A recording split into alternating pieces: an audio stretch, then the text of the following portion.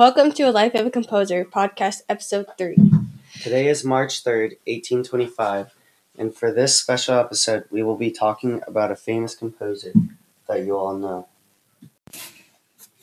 This person has had many accomplishments throughout their lifetime so far. They have also wrote 9 symphonies so far. They are hard of hearing. Please give a warm welcome to Mr. Beethoven.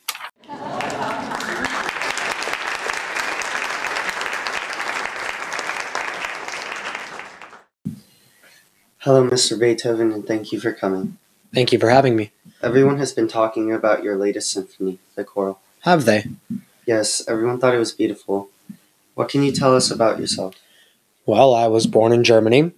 When I was 11, I was an assistant to the court organist. When I was 16, I played for Mozart, and when I was 22, I studied with Haydn in Vienna. At age 29, I noticed I was starting to go deaf. I always carry sketchbooks so I can write down new ideas, and I've always earned money through piano lessons, concerts, and publishers. Well, that's the end of The Life of a Composer, episode 3.